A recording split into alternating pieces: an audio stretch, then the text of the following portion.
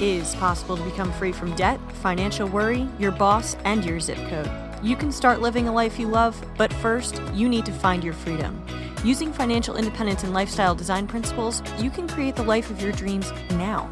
There are many paths to freedom, and that is what this podcast is all about.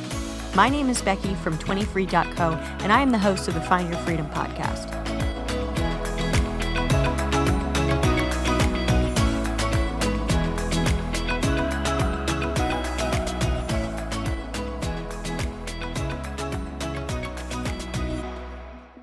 Today's interview is with Carol Pittner, who co-authored the new book, Raising Your Money-Savvy Family for Next Generation Financial Independence, with her father, Doug Nordman. Carol joined the Navy on an ROTC scholarship and has been stationed around the world on a destroyer and an aircraft carrier before moving to the reserves. She and her active duty spouse are rapidly approaching financial independence on a high savings rate, and they've just started their own family. In this interview, Carol shares what her early retiree parents taught her to put her on the path to reaching lean fire at the age of 27. We discuss how old she was when her parents taught different financial concepts, the money mistakes she made as a kid instead of as an adult, and how her parents created different opportunities for her to gain the money confidence that she brought into adulthood. Carol shares the number one thing that parents can do to teach their kids about money, how to leverage allowances as learning tools, and what age to start teaching your kids about money. Welcome to Find Your Freedom, Carol. Thank you. I'm happy to be here. Thanks for being here. So first, tell me about your background. Tell me a little bit about how your personal experiences have shaped your perspectives on money and life. Well, I was born and raised in Hawaii. I grew up on the island of Oahu, and a lot of people are surprised by that because I'm actually military. Both of my parents were active duty Navy for the first half of my life. And unlike most Navy, they were actually able to stay on the island for the majority of their careers. And so I, born and raised in Honolulu, went to elementary school, middle school, and high school on Hawaii. And then when it came to growing up, the last thing my parents wanted me to do was join the Navy myself, but here we are. I decided to be that rebellious teenager. And after a kind of a chance visit to the Naval Academy, I thought, wow, this is something really cool. And so I did go to ROTC instead, so I still had the Navy pay for college, but I didn't go to a service academy. What they did was I specifically chose a school that had a Reserve Officers Training Corps, a unit as they call it.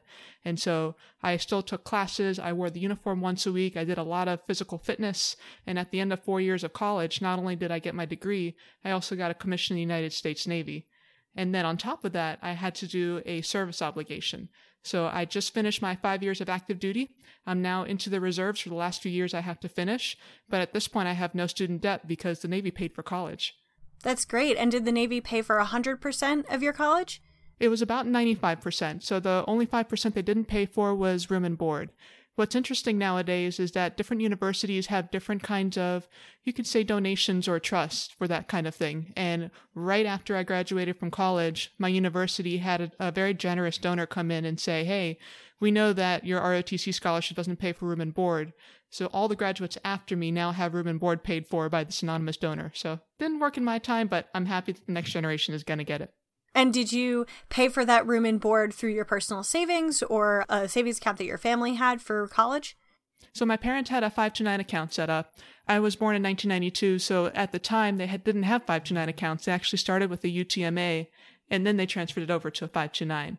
And by the time I got to college, there was enough money in the 529 to pay for everything, but because I had that ROTC scholarship, we only had to use a fraction of that account.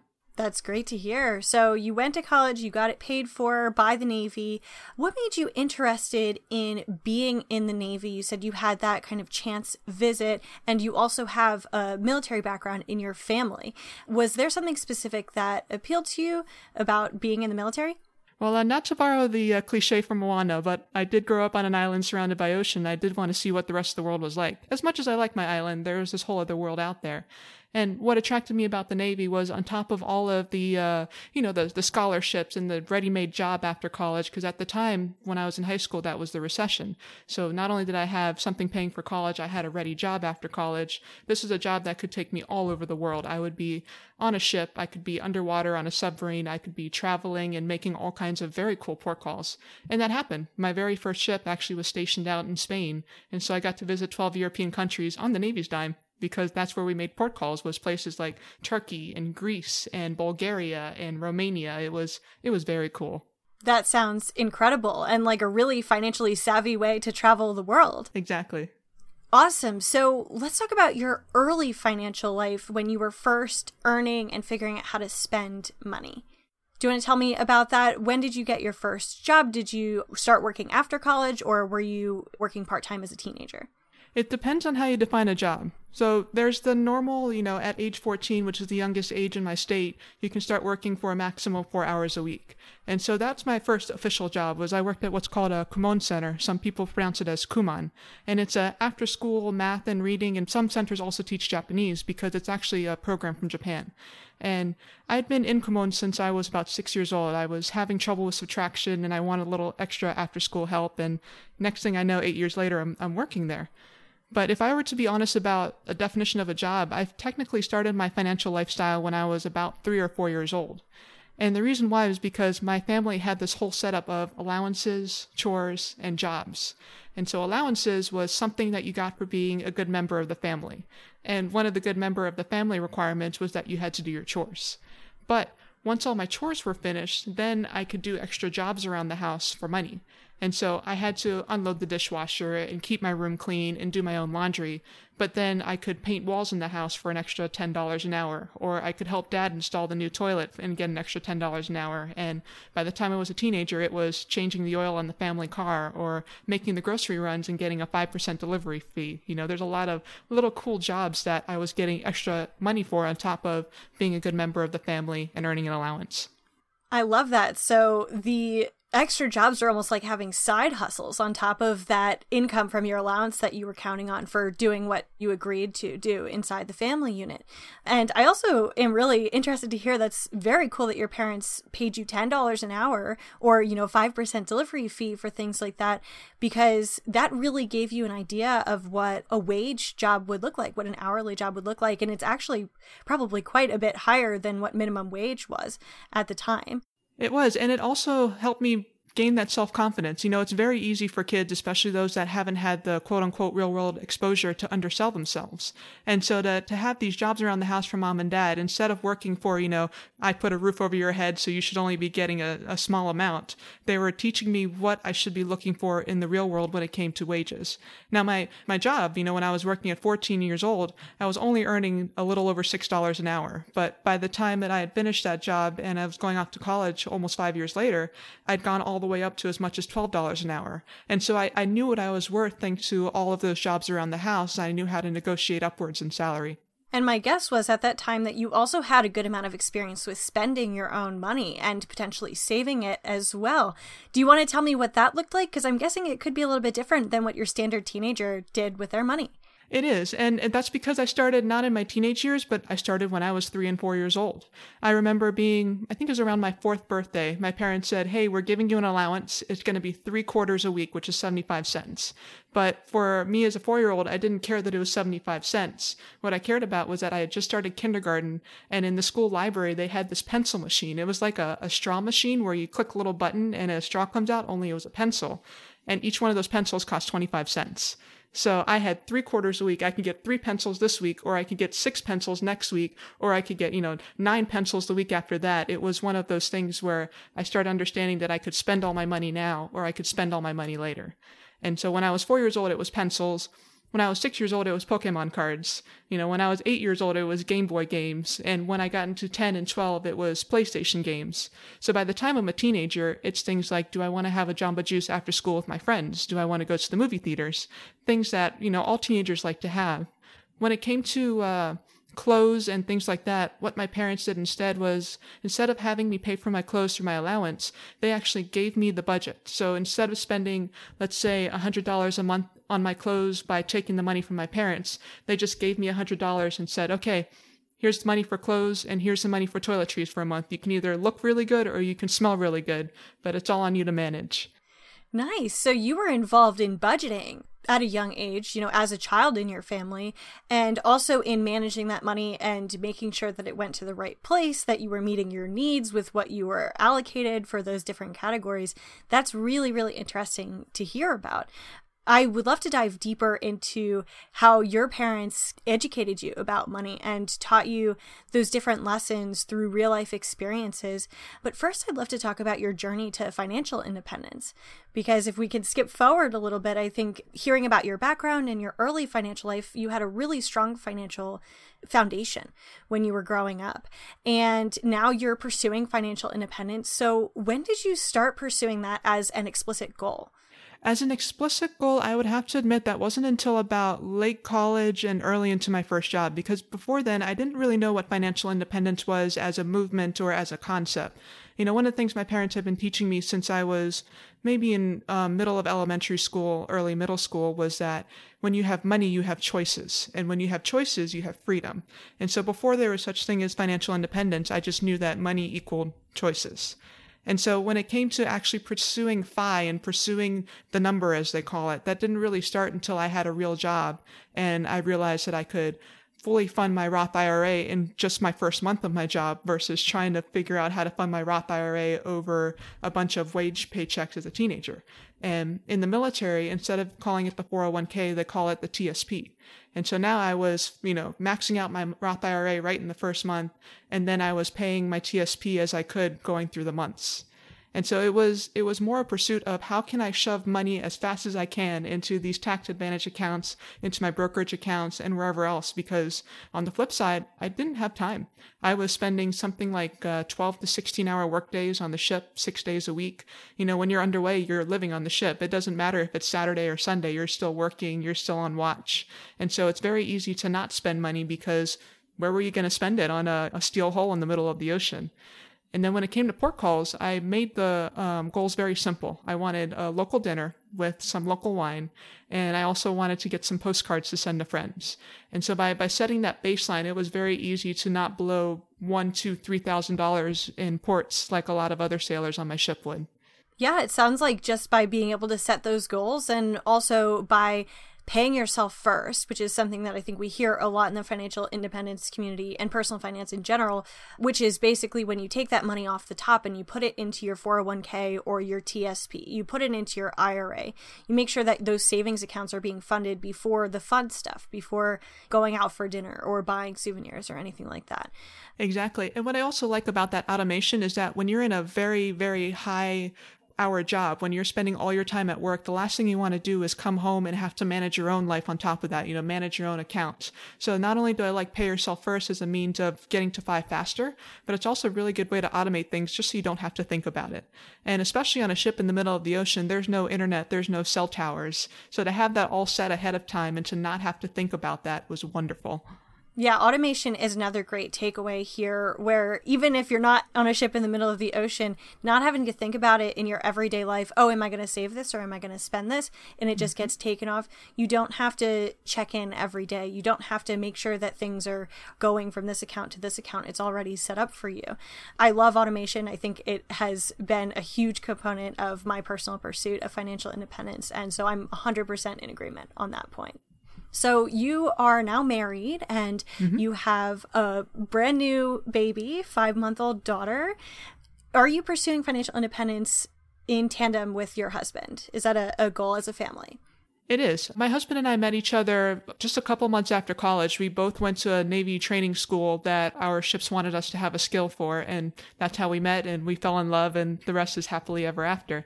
But when my husband and I met, he didn't really know much about savings. He had taken out a personal loan. It was something that's exclusively offered to midshipmen, people that are going through the training for the Navy.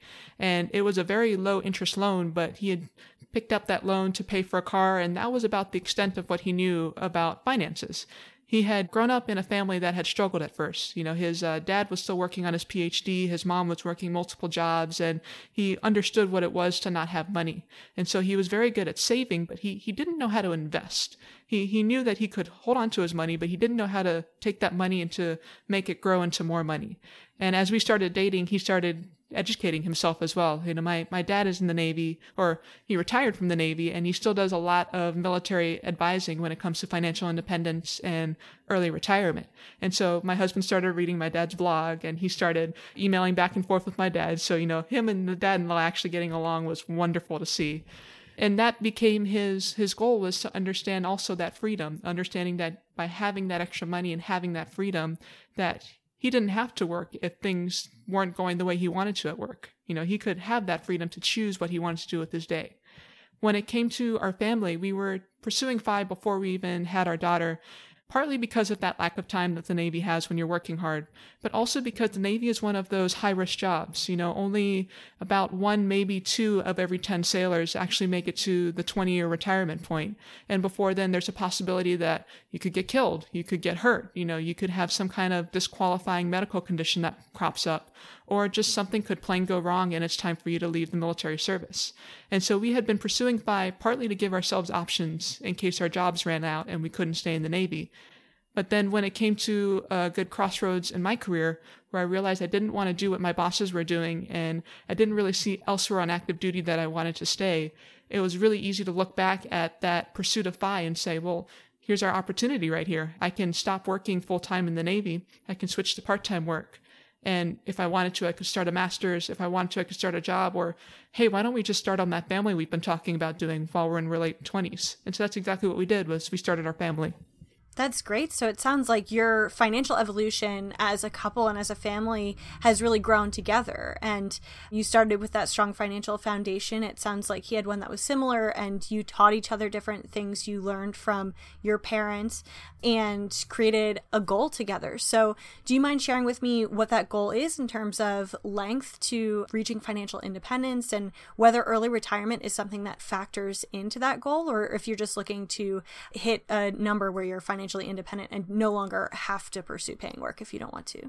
It's funny you mention it, because we actually, right before COVID-19, we actually hit lean Phi. So we were just under $1 million, and we did the calculations and we said, whoa, if we wanted to quit our jobs tomorrow, which you can't in the military, but that's a different story. But if we wanted to quit our jobs tomorrow, we could. And then COVID-19 started going up and down and up and down. And at this point, it's a day-by-day question of whether or not we're at lean Phi anymore. But what my husband is doing right now is the Navy is paying for his master's degree. There's a very specific job that you can get, a billet as they call it, where you go to graduate school for a couple of years. And in exchange, you sign another contract to stay in the Navy for another 3, 4, or 5 years, depending on how long your schooling is. And so when it comes to Phi, we're always looking at that next duty station. We're going to be here for maybe 1 or 2 more years, and then we're going to be at that next duty station for maybe 2 or 3 or 4 more years.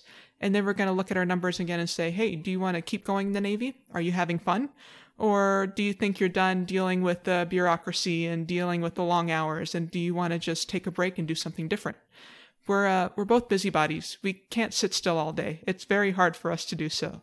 And so when it comes to early retirement, we're, it's Mr. Money Mustache's internet retirement police. We're not going to be sitting on a beach all day. We may be surfing, but we also see ourselves pursuing hobbies or doing travel. And the hobbies and the travel might turn into side hustles just by themselves. So we'll see where it goes. And as always, our goal is just to have those choices available by having the money available when we get to the next fork in the road with our career. That's great. So you met lean Phi just this year. Do you mind sharing how old you are this year? I just turned 27, and I'm going to be turning 28 later this year. And my husband, he's just a few months older than I, so he's already 28. That's great. So lean Phi at 27 and 28, I mean, that's mind-blowing for how young you are. And it's very clear that those good habits that you had from when you were a young kid have really compounded, essentially, to be very effective.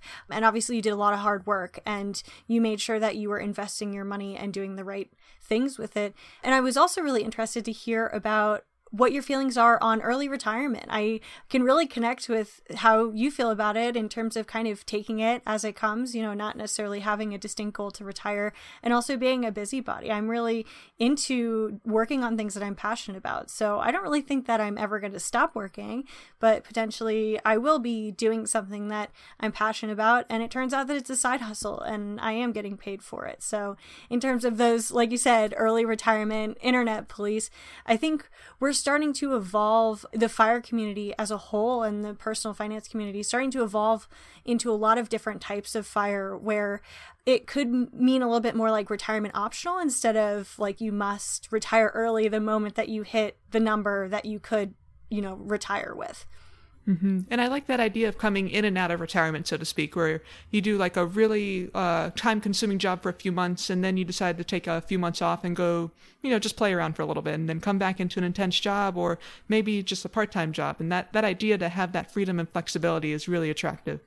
Yeah, I love that. I think that's been coined as semi-retirement, when you're kind of working and mixing that with moments of retirement. And some people who work for longer periods of time and then take longer periods of time off, they do mini retirements. It's just so interesting how we can interweave these facets of how we want our lifestyle to look with what our financial reality is. Like you said, the more money that you have, the more choices you have, the more freedom you have to make those types of decisions, to make those choices about whether or not you want to keep working, or you want to take that time off to go surfing, or, whatever it is that freedom gives to you. And at the time that we're reporting this podcast, we're still in the middle of COVID-19. It's been a couple of months. We're still trying to figure out how to reopen the economy. But one of the immediate gratifications of being in FI was the ability to just handle a pandemic. When everything shut down, one of the first things to go was childcare. And at the time, our baby was just 2 months old. And so most people would be freaking out. What are you supposed to do, trying to work and trying to take care of a baby at the same time? But because I wasn't working full time, and in fact, my reserve unit, which is the part-time that I do for the Navy, said, yeah, we're going to stop for a few months. Don't worry about us for a little bit. And so it was nice to have that option that I could be at home for my daughter. And for my husband, while he's still doing his graduate classes, they moved those classes at home. So now he's trying to balance doing his homework and listening in on Zoom calls and everything else that goes on with that. But at the same time, I can whisk our daughter away upstairs and take her out of the hustle and bustle of his workday so that he gets some peace and quiet. And so even on that little day-to-day level of just living in your house while you're in a pandemic, it's nice to have options that FI allows.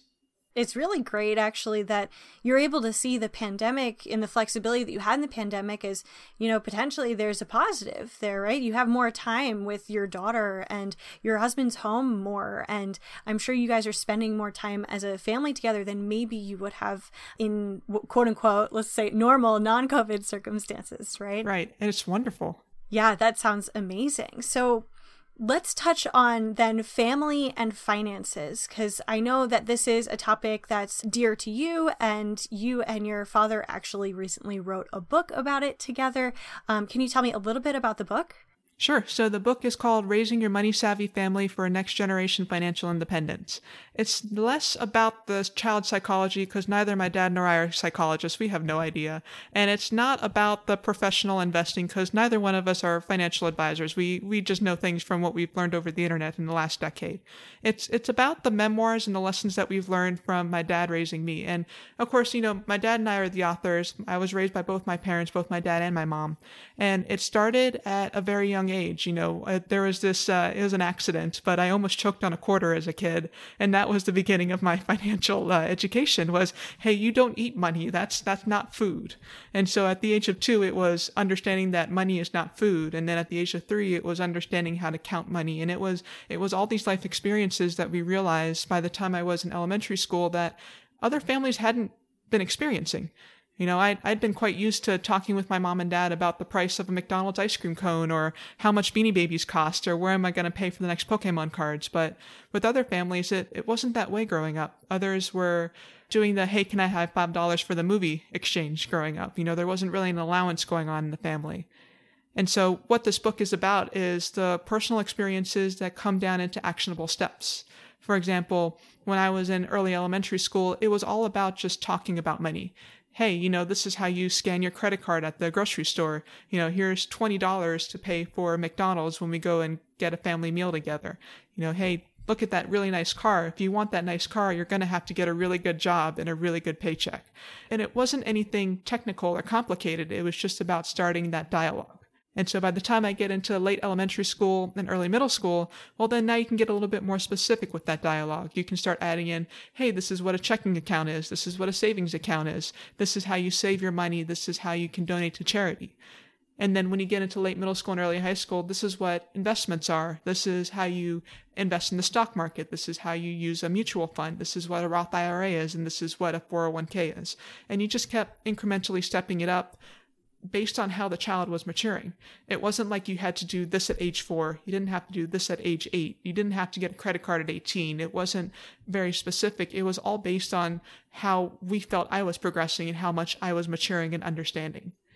Some of the milestones that we discuss is I got a credit card at age 13 and I got a checking account at the age of 9. So I'm running around middle school registration. I'm writing my own checks and I'm getting all the teachers' attention and I'm getting the parents' attentions. And that's when my parents had to start answering other questions. Hey, how are you teaching your daughter to do this? How do you trust her with a checkbook at such a young age? And then it got to the point where my parents were retired and I was off in college.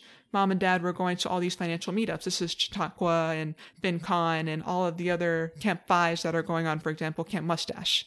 And at those meetings, people started saying, okay, we get it. You're Phi, your wife is Phi. You both did 20 years in the military. You don't have to work ever again, yada, yada, yada. What are you doing for your kids? And I'm an only child, but Mom and Dad realized that it's still not normal. It's still not normal for people to talk about how to raise your kids for financial independence because most people are still figuring this out in college or even later in their 20s and 30s. And so that's when, Mom finally reached over to Dad and said, honey, you need to write this book. And Dad came and told me and my husband the story and we're like, oh, I'll join in. I'll start writing this with you. And from there, the stories just started flowing out. That's incredible to hear. And I just wanted to touch on one point there. So your parents actually retired early as well. When did they retire early? And was that an explicit goal of theirs? Are you aware of?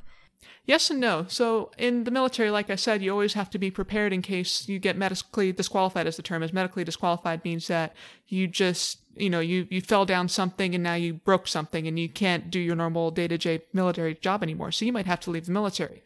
And so for my parents, when it came to financial independence, they were just trying to save as much money as they could in case something went wrong with the military and they needed to go elsewhere. And the other thing about the military and federal jobs in general, once you hit the 20-year point, you're actually eligible for a pension. So if you start your military career at age 21 or 22, that means that you can retire at as early as age 41 or 42. And if you enlist, that means you can retire as early as age 38 because you joined the military at age 18. And so my parents were fortunate. Both of them did manage to make it to 20 years. In my mom's case, she did more than 20 years. And so both of them have a pension. But because they were saving so hard in the first place, because they were trying to put away as much money as they could in case something went wrong with their career, they could live off their investments. They didn't actually need their pensions. And so I would say that financial independence wasn't something that they were actively pursuing because, again, the movement hadn't really quite started and the ideas weren't really there yet. But they also recognized that money was choice. That's amazing that even before, I'm also 26 turning 27. And so even before we had a term for this, I would say in our lifetime, that's when the term came up when we were probably around high school or college age. But our parents had been pursuing things like this as well. My parents have never explicitly used the term FIRE. I don't think they've ever heard of it, but will be retiring before traditional retirement age. So it'd be considered early retirement, not nearly as early as your parents. Was that in their 40s when they were able to retire? My dad retired at 42, and I got to do the math on my mom. About 47, 48 years old, I think, is when she quote unquote retired. And, for my dad, he has not worked a day since. His hair is longer than mine. He has a customary surfer's ponytail. And for my mom, she's done some volunteer work with the military where she's worked in one of those, spousal network kinds of jobs. And she did it while she was having fun. And after a while, she decided I'd like more time at home. My mom is known as Saturday Night Marge. She tells the people that she sees at meetups for financial, conventions and such. She'll say, what do you want to do on a Saturday night? I'm the person that does what I want on a Saturday night every day of my life. I can do it on a Monday afternoon. I can do it on a Tuesday morning. I can do it whenever I want. That's incredible. And I think that's what a lot of us envision when we want that financial independence is the ability and the freedom to do what we'd love to do on vacation or what we'd love to do on Saturday night when we feel like we just have that little piece of free time and choice all the time, take those passions and take those interests and make them our lifestyle design. So that's great to hear. You're in the second generation now of financial independence in your family, and now you have a daughter, so you're building currently the third generation there. Let's talk about teaching kids about finances. Your daughter's 5 months old now, so she might be a little bit young, but how young can you start introducing these concepts to a child? You can start as soon as a kid starts recognizing what money is. You'll see kids that are 2, 3, 4 years old, especially if they have older siblings, that see when money is being exchanged. They understand that if they want ice cream from the ice cream truck, they have to have cash. They see mom and dad at the restaurant or at the grocery store, and they're using this piece of plastic to pay for things. And kids are recognizing from a very early age that there's something going on in this exchange. There's something important about it. And so as soon as kids recognize what's going on, as soon as you see them observing these monetary transactions, you can start talking with them about it. And it's that very simple conversation of, look, in order for me to get all these groceries, I have to pay for them. And I can pay for them by using this credit card. But this credit card is based off of this cash I have in my wallet. And, just let kids take a look at it. I had a play cash register as a kid. It had fake plastic coins. And I would just play with it like it was playing with marbles. I would stack them in different stacks and I would make little towers out of them and just play with the money. But that meant that I was getting more and more familiar with what coins could be. And by compounding those lessons, just by starting with the conversation and then just letting the kids start asking questions and coming up with crazy ideas and just naturally steering them, that's as early as you can start.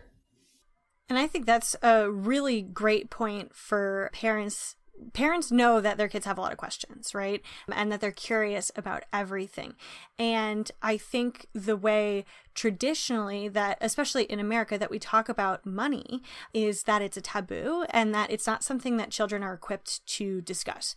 They don't have jobs, right? They don't make an income. And so a lot of parents, I would say, don't typically involve kids in those conversations. So I'd love for you to kind of elaborate more about how we can get rid of that taboo about money and let our kids know that things cost money. And the way that we make money is by going to work, and then we spend it by giving these green bills or these, silver coins or this piece of plastic to whoever we're trading for whatever they're giving us, like the groceries or the ice cream cone. Exactly. The way I see it is that money and personal finance is a lot like learning how to socialize and be kind to other people. And it's a lot like, personal hygiene. You're teaching kids how to brush their teeth as soon as they get teeth, but we're not teaching them how to deal with money as soon as they recognize that a transaction is. And so I think the best way to, I'm not saying you should go out there and discuss your salary with your next door neighbor. I know that we're not quite ready for that culturally as a nation. But what I am saying is something along the lines of, if you're teaching your kids how to look both ways when crossing the street and to brush their teeth every night before bed, then start teaching them a little bit more about, hey, before you go out and buy all the candy in the world, what if you save that money so that you could get a Beanie Baby, so that you could get your own DVD, so that you could get something bigger? Just start having that conversation that makes money a normal thing to discuss within your family versus a taboo subject. Yeah, and definitely being able to answer those questions, right? I think a lot of parents might feel that they're not equipped because they're not financial planners, for example. But I think any adult with any level of experience with earning and spending money has the resources to be able to explain those simple concepts to a child. Agreed. And especially in this modern age with the internet, the resources are amazing. I remember as a kid, there was this book called If You Made a Million. And it was exactly what it sounded like. If you made a million, and it walks through all these different things. You could have 1 million pieces of this kind of candy. You could buy a ticket to see the spaceship to the moon, or, all these little fictional ideas of 1 million. But nowadays, I could open up a YouTube video for my daughter, and it could be the preschool edition of the video or the high school edition of the video to talk about compounding interest. One of the mistakes I see a lot of families make is they try to give their kids books. And it's the same mistake my family made, is they tried to give me 200 to 300 page chapter books to read about money. And no kid wants to do that. I mean, we all want to play video games and go outside and ride our bikes. The last thing we want to do is sit there and read a dry money book.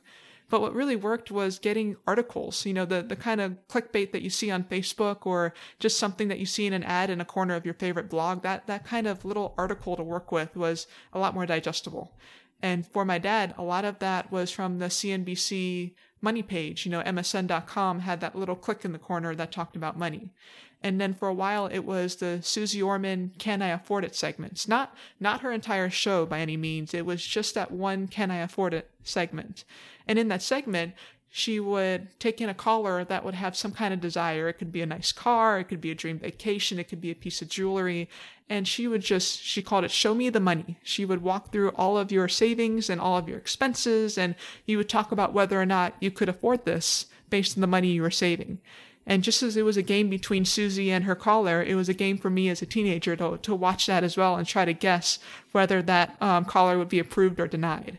So it's just those little chunks. You didn't have to start with The Millionaire Next Door. You didn't have to start with any of these big books. You could just start with articles and videos and just little interactions day by day.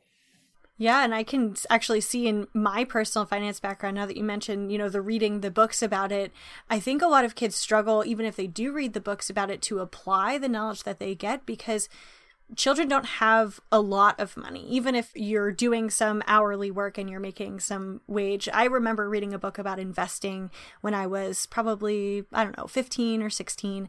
And I was working at a minimum wage job at the time, part-time, while I was going to school. And it said if I invested a relatively small sum of money at the age, of 18 and continued kind of growing that as I got older, then I would have $1 million at a very young age. But I didn't take action on that knowledge because I was looking at my paychecks that were like $100, $120. I was like, there's no way I could invest money. And so I kind of struggled to see that application in my life at the time. But there are smaller ways, like you were talking about, to be able to make those applications, especially for younger kids, when, you were saying you were using your checkbook to pay for things at school, if you had to pay for, the field trips or registrations, and, taking the cash and giving it to the person at the grocery store. And I can also see how that's a barrier for parents, is that when it comes to a lot of things for money, you have to be 18 or older. A lot of credit cards require you to be 18. A lot of checking accounts require you to be 18. And I think that's part of the invisible barrier that people think when it comes to money is, we have to be 18. But one of the things my parents did was they're fake, but they created very similar environments. We had something called the Kid 401k, and it worked exactly like a real 401k. If I put my money in the 401k, then my parents would put money in the 401k. And the interest rates were outstanding. It was something like 12%. I mean, it was fantastic compounding. But what we did with this 401k, we started when I was 8 years old. It started on my 8th birthday. And the goal for any kid at the time was to get a car when they're 16.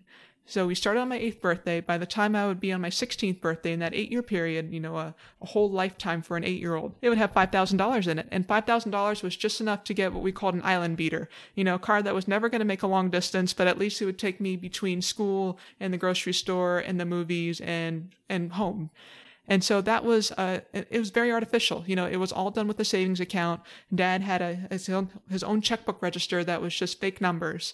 But the money was real. I was putting in my real money. Mom and Dad were putting in their real money. And in the end, I got to learn what a 401k was. I learned about the magic of that. And so by the time that I'm 21 years old and I'm in the Navy and we call that 401k a TSP, I was ready. I knew exactly what I needed to do. I needed to put this amount of money in every month, because then the military was going to match in this amount of money. And if I maximized it to this amount and the Navy put in this amount of money as well, then it would start compounding over these many years. And the knowledge was all there. Everything I needed to know was already ready to go. The only thing I'd been waiting on was the legal age to get there. Right, and you had all of this practice, which really builds money confidence. That's a thread that I'm seeing throughout this entire conversation that we're having, is that you were able to handle this money by yourself when you were at a young age. And so you had a lot of confidence with your ability to manage it as an adult. And I think that with myself, I think my parents did give me a really solid financial background, and I had a savings account and I had a job since I was 14. And so I was building that confidence. I don't think I had it on the level that you did, because I was never dealing with interest or anything that compounded, or being able to see the sums of money or the multiplication of money that you see once you're an adult and you're 18 and you're able to get that, high yield savings account, or you're able to get a 401k or something like that. But I think money confidence is really important. And I think it's something that a lot of young adults struggle with because they haven't had the background. So as parents, if we can instill that into our kids by giving them practice, real world applications of how they can use money, that's a great way to teach your kids to be financially savvy and have them be able to act that way when they're adults and they have their own money to spend.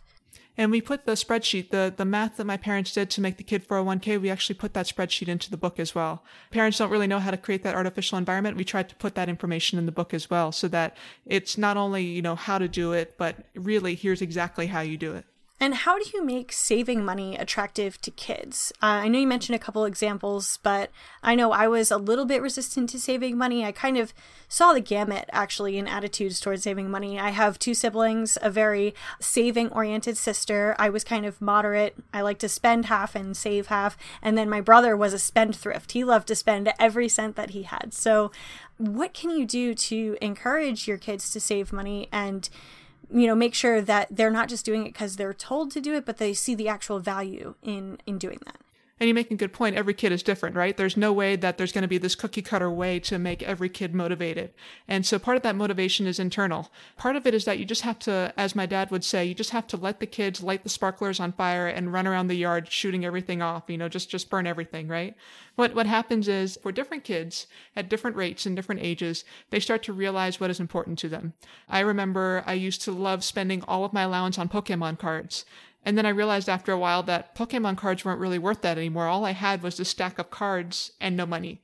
And then it was a little bit older, all I had was the stack of video games and no money. And after a while, because I had so many years, I had a full decade between age 4 and age 14 when I started my real job. I had a full decade of experience of spending money. And so I knew what kind of spending made me happy, and I knew what kind of spending didn't make me happy. I knew what it felt like to spend under the peer pressure, and I knew what kind of happiness it was to make my own decision. I remember when I got my job at 14, I spent maybe 3 weeks debating whether or not to buy an iPod Touch, because iPod Touches were the cool thing back then. But I finally, I had saved all this money, and I felt like it's okay. I can spend $150 or whatever it was at the time on this really cool device. And that was that power of I made that money and I earned that money and I made this financial fiduciary decision was wonderful. But it took a decade to figure that out for me personally. And it could take other kids longer. And so that's why it's nice to start as early as you can with kids, as soon as they start having that money conversation, because then they can start making those mistakes and keep making those mistakes and keep making those mistakes and keep making those mistakes until they finally figure out and they finally have that personal wake-up call of, I don't want to be poor anymore, or I don't want to take care of stuff anymore, or, I want to have something bigger in my life. Yeah, and I love that emphasis on making mistakes, because it's really great for kids to make mistakes in a safe environment, particularly when you're spending money that's allowance money or it's from a part-time job when you're a kid. The stakes aren't super high. You're not going to get into bankruptcy. You're not going to get into debt, right? No credit scores. Yep. Right. You're not going to ruin your credit. You're not going to make those major adult mistakes that could really impact your financial future in the long term, but you're making those decisions that you might feel regretful about. You might say, I don't really like this Beanie Baby 6 months later, but I spent all my money on it and now I can't buy this new thing that I want. And you kind of learn about how your money serves your needs and how your needs change and how needs and wants are different. I think it's really great to give kids the ability to make those mistakes in that environment under the age of 18, because it's low stakes. It's really a good place and a good time to make those mistakes. Exactly. And one of the other things that parents can do is they can bring up the conversation. If the kids buy the Pokemon cards and all of a sudden they're sitting in the back of the closet 6 months later, well, the parents can be like, well, hey, I haven't seen you play with those Pokemon cards in 6 months. How's that going for you? And that's when kids realize, oh, I spent all that money. Oh, if the kids aren't having that realization on their own, this is where the parents, like you said, in a safe environment, can kind of poke and prod and have the conversations. Now, it's different. A conversation is different than a lecture. You don't want to stand over your kids and say, I told you not to spend all that money on Pokemon cards and look at them sitting in the back of the closet now and they're doing nothing good for you. Why did you spend that money? No, that's not the point. The point is to have the conversation to let kids come to their own conclusion of, oh, maybe I shouldn't have spent that money. I probably would have been happier if I'd saved that money, because then instead of Pokemon cards, I could have had a Pokemon, Game Boy game instead. Absolutely. So let's talk about allowances. How did that work in your household? And I guess I'm asking this question because I see a lot where parents will give their kids an allowance and the kid will, quote unquote, waste it, right? They will spend it on whatever they want. The parent will not feel like the child learned any valuable financial education from it. So let's talk about how to handle allowances in a valuable way that can create some education around the value of money. One thing that parents forget is they look at kids and they think, oh my goodness, this is so wasteful. But you kind of have to think about the economy of scale. When a kid is taking a $5 allowance and they blow that entire $5 on Hershey bars, we're only talking about $5. Now, if that kid didn't have that experience as a kid, what happens when you give that kid their inheritance, $5 million, for example, and they blow all $5 million on something frivolous that you see as frivolous? Let's say it's a yacht for some people, or it's a sports car for some people, or maybe even just a house for other people. It all depends on what your family's personal values are. But the point in all that is that you're not trying to make a kid perfect with money. You're just trying to give them experience and you're trying to teach them values. So some kids may say it is completely worth to them to spend $5 million on a sports car, but they happen to be a sports car enthusiast and that's something that they're passionate about. And maybe it's something that they've turned into a side hustle and it's something that they see as not only their livelihood, but their lifestyle. But that's different than the kid who is just really a brat, the kind of kid that has been able to live on a silver spoon, has been able to spend money however they want without consequence. The whole point behind allowance is for kids to feel not the consequence of a bad credit score or the consequence of dealing with debt collectors. The whole idea is for the kids to realize the consequence of their actions. And you as adults, you're perfectly reasonable, logical adults. It's taken you however many years it was to get to that stage of adulthood. But you had to go through that practice yourself. You had to go through your own growing up and your own maturing. And if you went and talked to your 6-year-old self about the things you bought when you were 6 years old, you would probably think that they were pretty stupid yourself. So we have to give kids that time to gain that life experience. The biggest mistake you can make with the kid in an allowance is to take that allowance away because they're quote unquote not spending it correctly. Well, all that encourages the kid to do is to try to squirrel away their money so that no one can take it from them. If they don't spend it the way that they want to, then their parents are going to spend it on what they think is the right way to do. And so that's just encouraging people to spend their money. That's not encouraging people to make rational decisions about their money based on the lifestyle that they want. Yes, I like that you mentioned that too, where if we thought back to what we spent our money on when we were 6 years old or 8 years old, we would probably say that was wasteful. I didn't need those toys or that candy or whatever we were buying. But by being able to spend on the things that we wanted and seeing how that worked, that is really valuable experience. And so an adult's perspective and a child's perspective are going to be totally different. But if the goal is for them to get an experience with money, then maybe the perspective for the parent might want to be coming from a place of making mistakes is exactly what we want them to do. Having those realizations is the goal, not that your 6-year-old invests every cent that they get and then they have a couple $1,000s when they're 18, And you're right. Kids have plenty of time to make mistakes. They have this whole childhood in front of him that they can figure out how to do it. But we're not giving them that opportunity if we take away their allowance. If we're making them wait until they're quote unquote mature enough or old enough or whatever it is, the phrase that we want to use, we're not letting them figure it out. And what's going to happen if the parents aren't around? If something tragic were to happen or life were to get in the way, and now your kids have no lessons to learn from. What if one day you're relying on your kids to make sure that you're taken care of, whether that means the kids are taking care of you in their house or they're putting you in a care home or whatever the situation is. Wouldn't you want your kids to be able to figure out what they want to do with their lives sooner rather than trying to juggle figuring out money and figuring out how to take care of their parents, figuring out how to take care of their kids and all these different things that could come at once? So what do you remember your parents trying to teach you that didn't go well, that you had difficulty learning or that they needed to change their approach with you about? Some things happened too young. The first time my dad tried to introduce investing to me, I was probably 8 years old, and it didn't go over very well. I just didn't understand percentages. I was barely learning how to do fractions. I just didn't like the concept of investing. I wasn't interested in buying stock. And so what my parents would do is they would say, okay, it's too young. We're going to come back to that later. And they would try again a few months later or a few years later. And then I was actually ready. Then I had heard about the stock market. I had heard about Disney stock and how I could own a little piece of the company of Disney and that little piece could make me money. And so now I was ready to do that. And so when it comes to parents and when it comes to your teaching your kids about money, give it a try. Just to give it a shot. It might go completely wrong and it may be the absolute worst time to do it.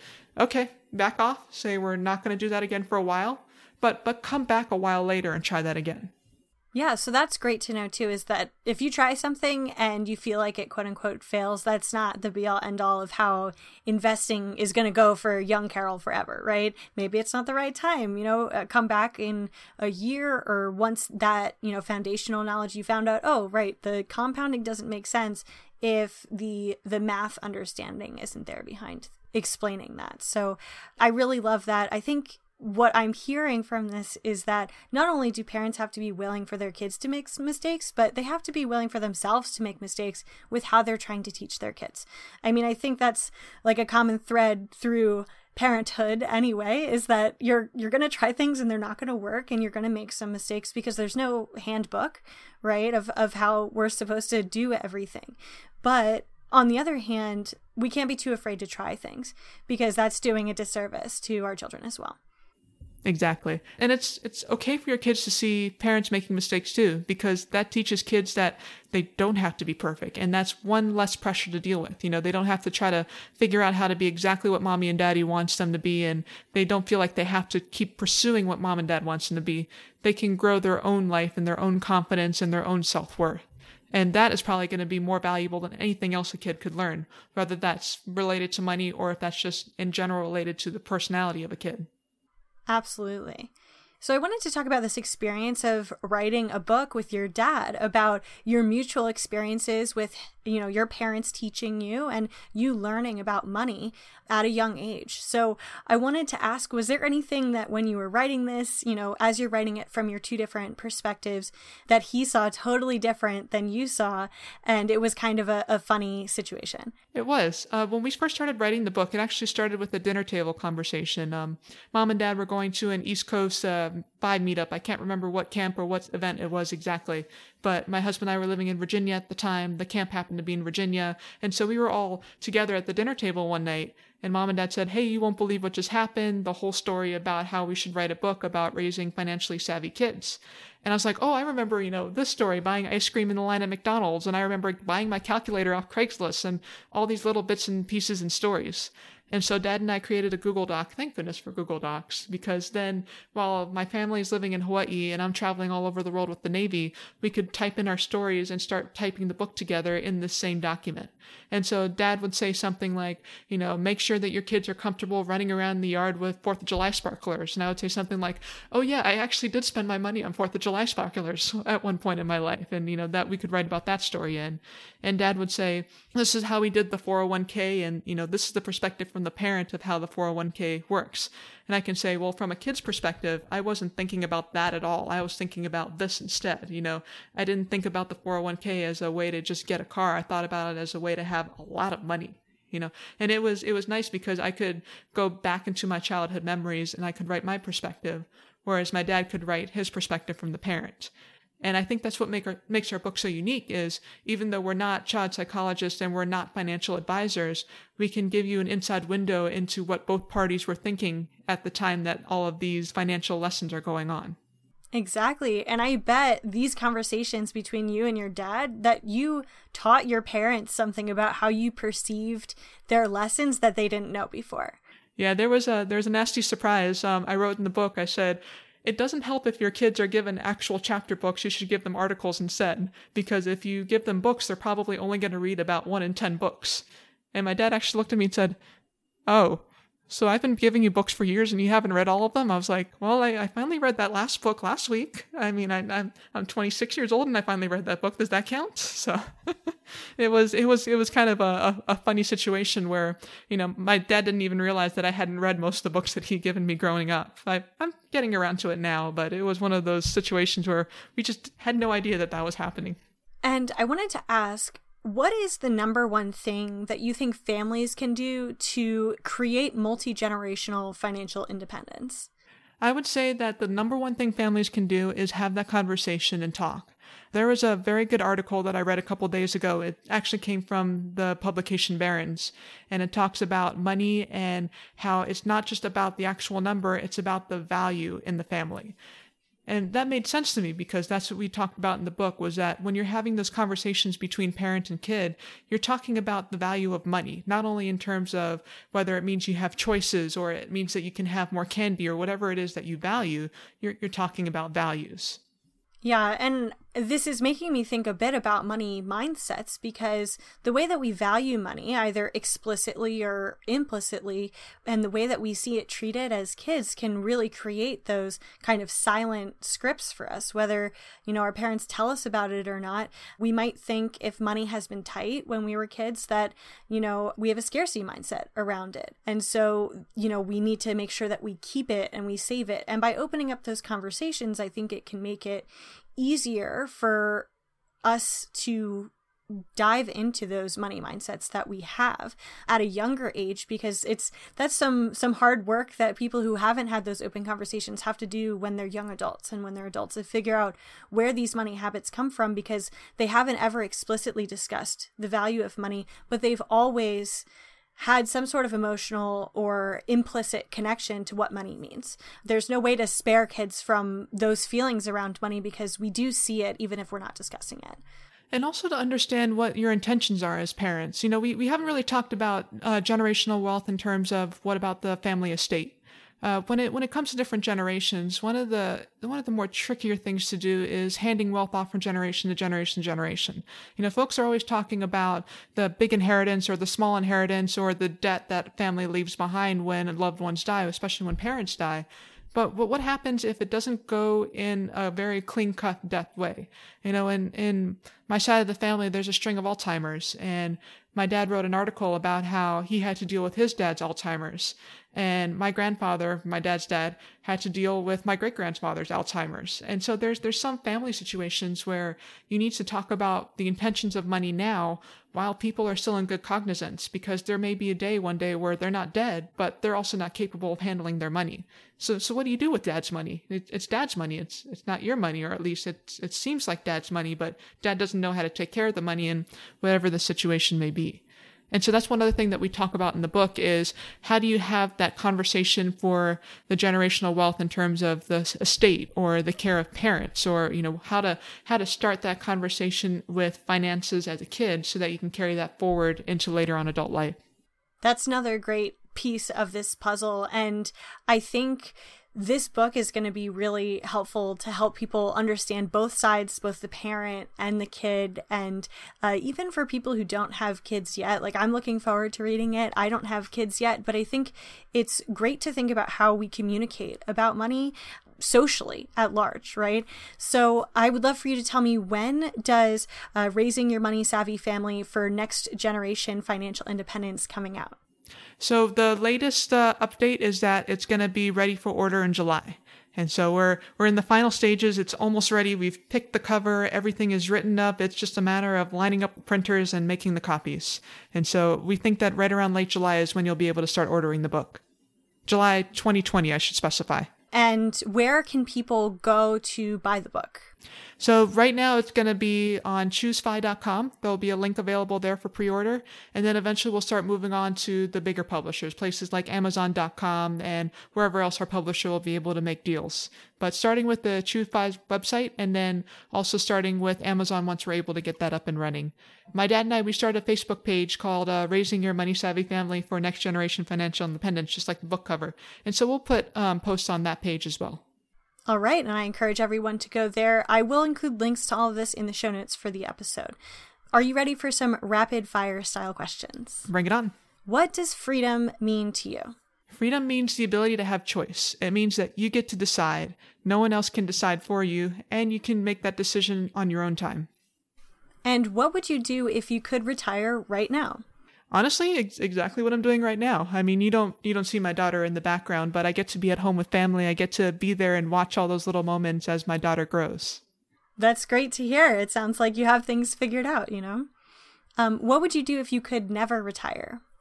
Oh, that's the thing, is that I don't think I could accept it as never retire. I have a feeling that I would still be railing against it in some way, that I will figure out how to retire. I will figure out how to have the freedom to do exactly what I want to do with my day. And so again, it's back to that definition of retire. Does it mean not working all day, or does that mean working the way I want to all day? I love that answer. I don't think I've ever had someone say, well, I wouldn't accept that. I'm going to figure out a way to solve it. And I love that, because I feel really similarly, and I would imagine from our conversation that you would find something that you feel passionate about that doesn't feel like work, and it would be able to be the most fulfilling non-retirement that you could find. If you could go back in time, what one piece of financial or lifestyle advice would you give yourself in your early 20s? That's a hard one. And the reason I say that's a hard one is because I look back on my 20s and I think, no, you pretty much did what I would have wanted you to do. You put away as much money as you could. You maxed out all your accounts. You still had a little fun on the side. You pretty much did everything I wanted you to do. Thank you. Just do it again. That's awesome to hear. So I think that wraps this up beautifully, because it sounds like, as someone who had a really solid financial education as a kid, you don't seem to have, financial regrets or advice you go back and say, you know what, don't make this financial mistake. And so that's super promising for the story that you guys are putting out about how you can educate and raise money savvy families. Just say it 5 times fast, yes. Yeah. Thank you, Carol. Where can everyone go online to learn more about you? Well, I've already mentioned the Facebook page, Raising Your Money Savvy Family for Next Generation Financial Independence. I'm in a lot of the groups all over Facebook, Choose FI, Afford Anything, all those different, Bigger Pockets Money, for example. I'm in a lot of those pages. I am working on starting up a blog called Childfire. It's wildfire, but Childfire. And so that blog is still under construction right now. And I can also be reached through email, carol@childfire.com. And I can also be reached through Facebook. You can just send me a message. Great. Thanks for being on the podcast, Carol. Thank you for having me. I really enjoyed being here today. To check out the show notes for this episode, which includes links to resources mentioned in today's interview and where you can go to learn more about Carol, go to 20free.co/episode 38. In the show notes, I will include a link to Carol's new book, Raising Your Money Savvy Family for Next Generation Financial Independence. I want this to be more than just a podcast for listening to, so I'm making it a do-cast, where you're getting information from the podcast that you can take action on to create real outcomes in your life. I call these power moves. If you implement even one of these tactics into your life, you're taking a powerful step towards finding your freedom. Here are 6 power moves we learned from this conversation. Power move number 1, talk about money openly. The number one thing families can do to teach their kids about money is to have the conversation. Talk about money with your kids. It's not about the actual numbers that you discuss. It's about teaching them the value of money. That means educating them on what different things cost, how you use money to fill your needs and get things that you want as a family, and how much your family budgets for certain things. The more open you are about money, the more opportunities your child has to learn and ask questions. Power move number 2, teach your kids at their level. You can start having conversations with your kids about money as soon as they start recognizing what money is. Once a child can see money being exchanged and understand that exchange, they can learn about what money does. Carol started learning about money at the age of 4. Her parents gave her an allowance, and she was able to practice spending by buying pencils at school.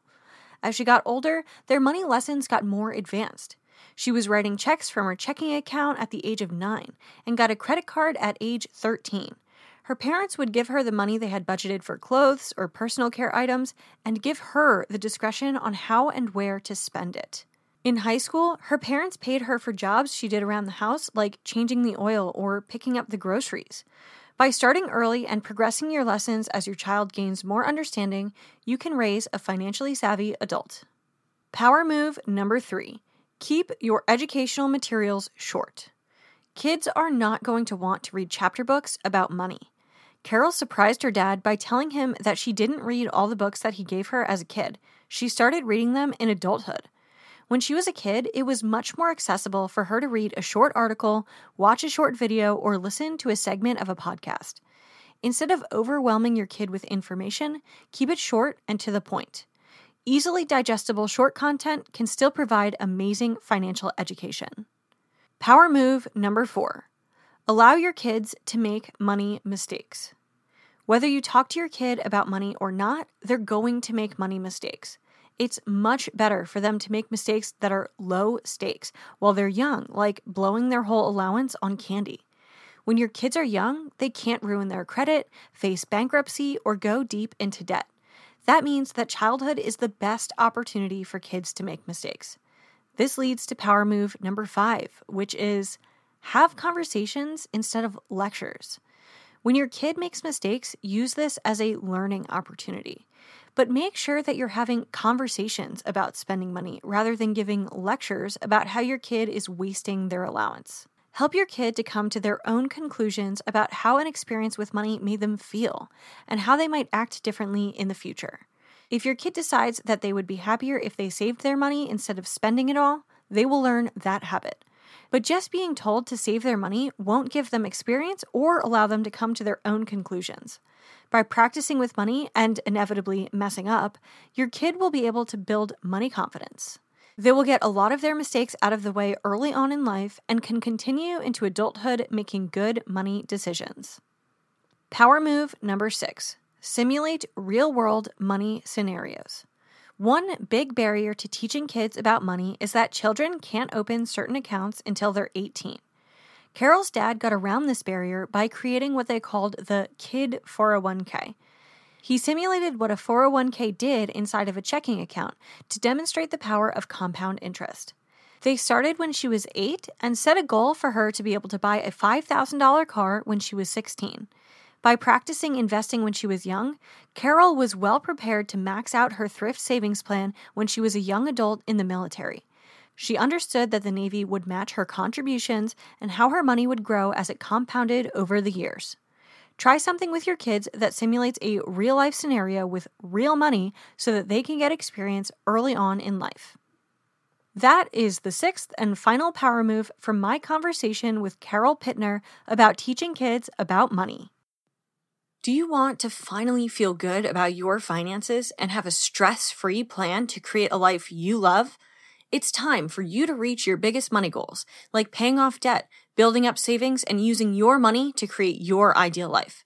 As a money coach, I will help you gain clarity about what freedom looks like for you, develop a strategy to get there, and overcome your money roadblocks on the path to financial and lifestyle freedom. Let's hop on the phone. During our free 15-minute coaching call, we're going to develop a vision for your ideal life and how your finances fit in. Not only are you going to get massive clarity, you're also going to get a free spending plan spreadsheet just for booking the call.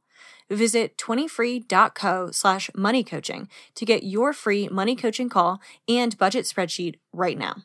That's the word 20, free.co/moneycoaching.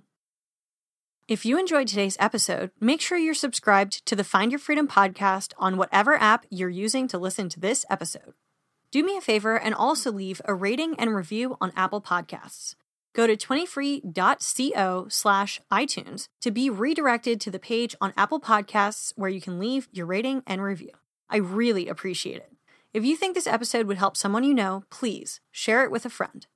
Thank you so much for tuning in to this episode of the Find Your Freedom podcast.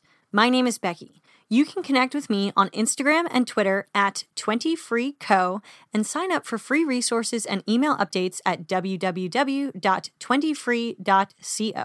That's the word 20, free.co.